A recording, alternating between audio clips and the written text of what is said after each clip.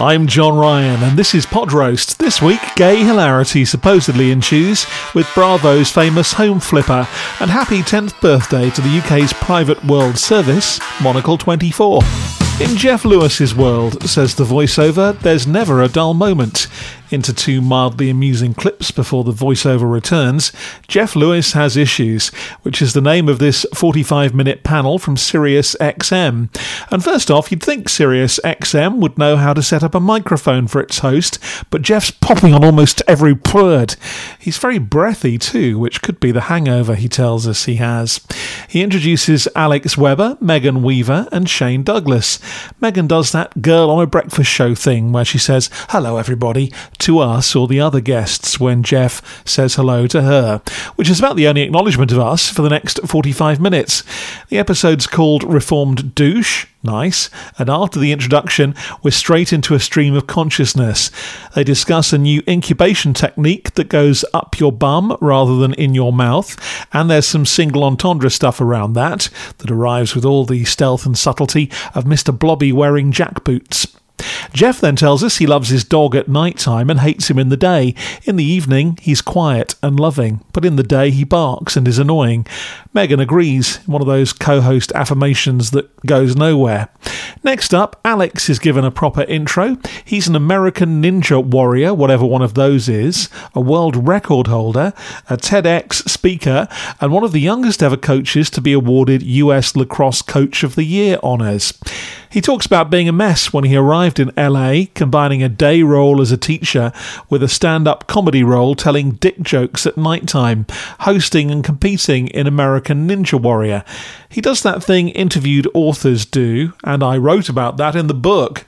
Spoiler alert, we're not going to buy your book unless we like you, so stop plugging your book and be funny / interesting / eye candy. Actually, he certainly manages that, and he's very open about his neuroses, bringing up the suicidal thoughts he's had in the last 12 months. That's slightly out of left field, and the first indication that in all the entitled froth, this podcast may be able to do some heavy lifting. We steer off that subject quite quickly, though, more about why he wrote the book, based largely on inspirational and motivational writing he did in his sports coaching work. He talks about handling the emotional 180s and being single, and again, much more about the wretched book. There's a running gag about how beautiful he is, and how he's agreed to be quieter in delivery than usual, thanks to the aforementioned hangover of the rest of the crew. Then we're into a segment with Shane and his mission to be a pop star and performance artist. They use that example to test the 5 promises of motivation that Alex writes about in the book.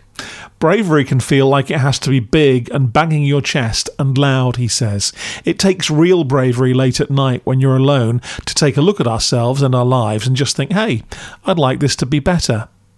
That's one of Alex's insights, which is cut by Jeff asking Megan, do you care what he says when he talks? In that running gag about how handsome their guest is. Jeff lets us in on his therapist telling him fear stands for false evidence appearing real, and fear and worry being two sisters that often spend the night here. That's the point where it spirals a bit into a 101 discussion about doubt and imposter syndrome and the kind of conversation that feels very LA. Alex shares a bizarre coping strategy. Give yourself a nickname, then have your subconscious use it. His is Webbs, for example. So he'll say to himself, take a breath, Webbs, it'll be okay. Or you need a shower, Webbs, you don't smell so good, which slightly takes the gloss off. As does the way he says 100% a lot. Where did that come from? I kind of want to like this one, despite a pathological loathing of lazy podcasts that are people in a studio talking to a guest who's plugging something. There is some material here. It's all a bit sub-audible self-help, but there's authentic self-revelation from the whole team and a C-grade guest when usually there's a Z-list one, so at least it beats them. It's just the tone is all over the place.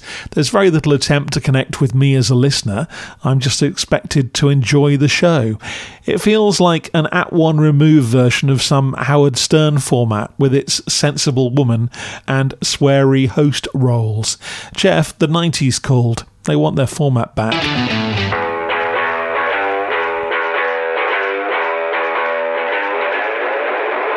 Now, if Britain had something like National Public Radio from the States, it might sound like Monacle 24. If you've never flicked through its stylishly matte pages, fretting about how little you know about the new airport in Chengdu, Peruvian gastrobar menus, or France's treatment of the Harki community in Algeria, you may not be familiar with Monacle. It's an upmarket, eclectic and hipster read, weightier and more expensive than Women's Weekly at £11 a pop. 10 years ago, Monacle 24 began, an attempt to lever the magazine's brand into audio with a bargain basement private World Service style station. Now the home of 1 million listeners, according to Monacle 24. But bravo for lasting for a decade, and I thought I'd mark the occasion by checking out The Briefing, one of its podcast offerings. A measured jazz theme cranks up, and presenter Daniel Bage, great name, introduces us to The Briefing and tells us he's in Studio One at Midori House in London. Nobody cares, Daniel. In fact, the 50s office block in Marylebone is very foofy, as you'd expect from the guy who published Star Wallpaper. I visited, so I know, but the bourgeoification of the tiny insulated box in which you're sitting is irrelevant, whatever radio station or podcast you're from. Coming up, he says, clips of the Aussie PM following the collapse of the submarine deal with France. But is Paris interested in mending ties?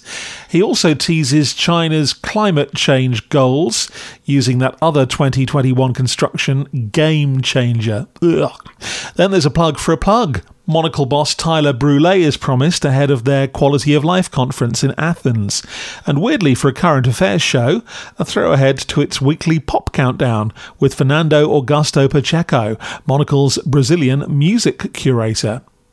Daniel's all right, an accent I can't quite pin down, but his script needs a blue pencil. It has some of that strenuous lubrication like, we begin today's programme in Australia. The Briefing tends to interview other journos about stories, and that's what happens here. One thing we can ever thank coronavirus for is the mass uptake of IP to do interviews like this, rather than scratchy phone lines or messy mobiles. The security story gets a brisk 5 minutes with Karen Middleton, a political correspondent in Canberra. Next up, a summary of time-filling other news from someone who sounds like an intern. These have Thanks Daniel and Back to You Daniel, which again just get in the way. And then China's Green Promises with Isabel Hilton, the founder of China Dialogue, another 5-minute two-way. Into a break with no word of what's coming after, and in the break, a big word from sponsor Novartis, a 4-minute content block about their work to eliminate malaria. Jazz sounder, then we're back with The Briefing, says Daniel, clearly not understanding that if I'm still listening, I've not been anywhere to come back from.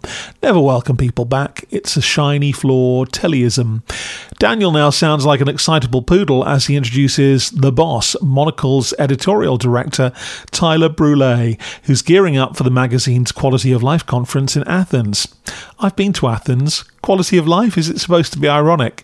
He's a little bit fawny, asking about whether the boss has had his daily run or swim yet. Tyler says there are 26 Monacle staffers at the conference, challenging some heavy-handed social distancing measures. Nice. Let's hope they all stay well, eh? Daniel asks what the atmosphere's like. One day I long for a guest to come back with, it's a mix of oxygen and nitrogen, Daniel, much like anywhere else. Brûlé's on the phone, which is weird in a show on his own network, where everyone else is contributing in quality. Then Daniel cues the global countdown, which focuses on what songs are topping the charts in Greece right now, including rapper Mad Clip, who just died in a car accident, which has propelled his songs back into the chart.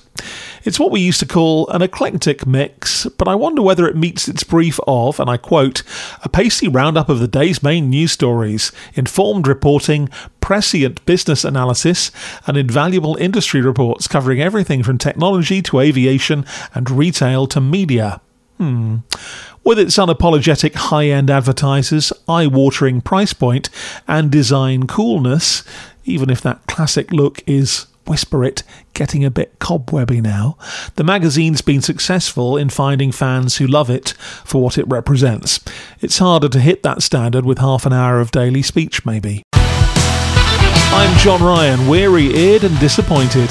This week with Jeff Lewis Has Issues from Sirius XM and The Briefing from Monacle 24. I listen to these so you don't have to.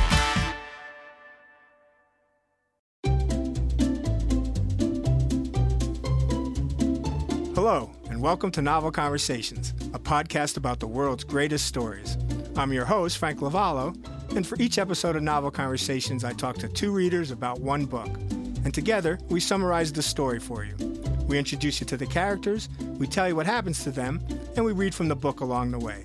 So if you love hearing a good story, you're in the right place. Our 9th season is coming this fall.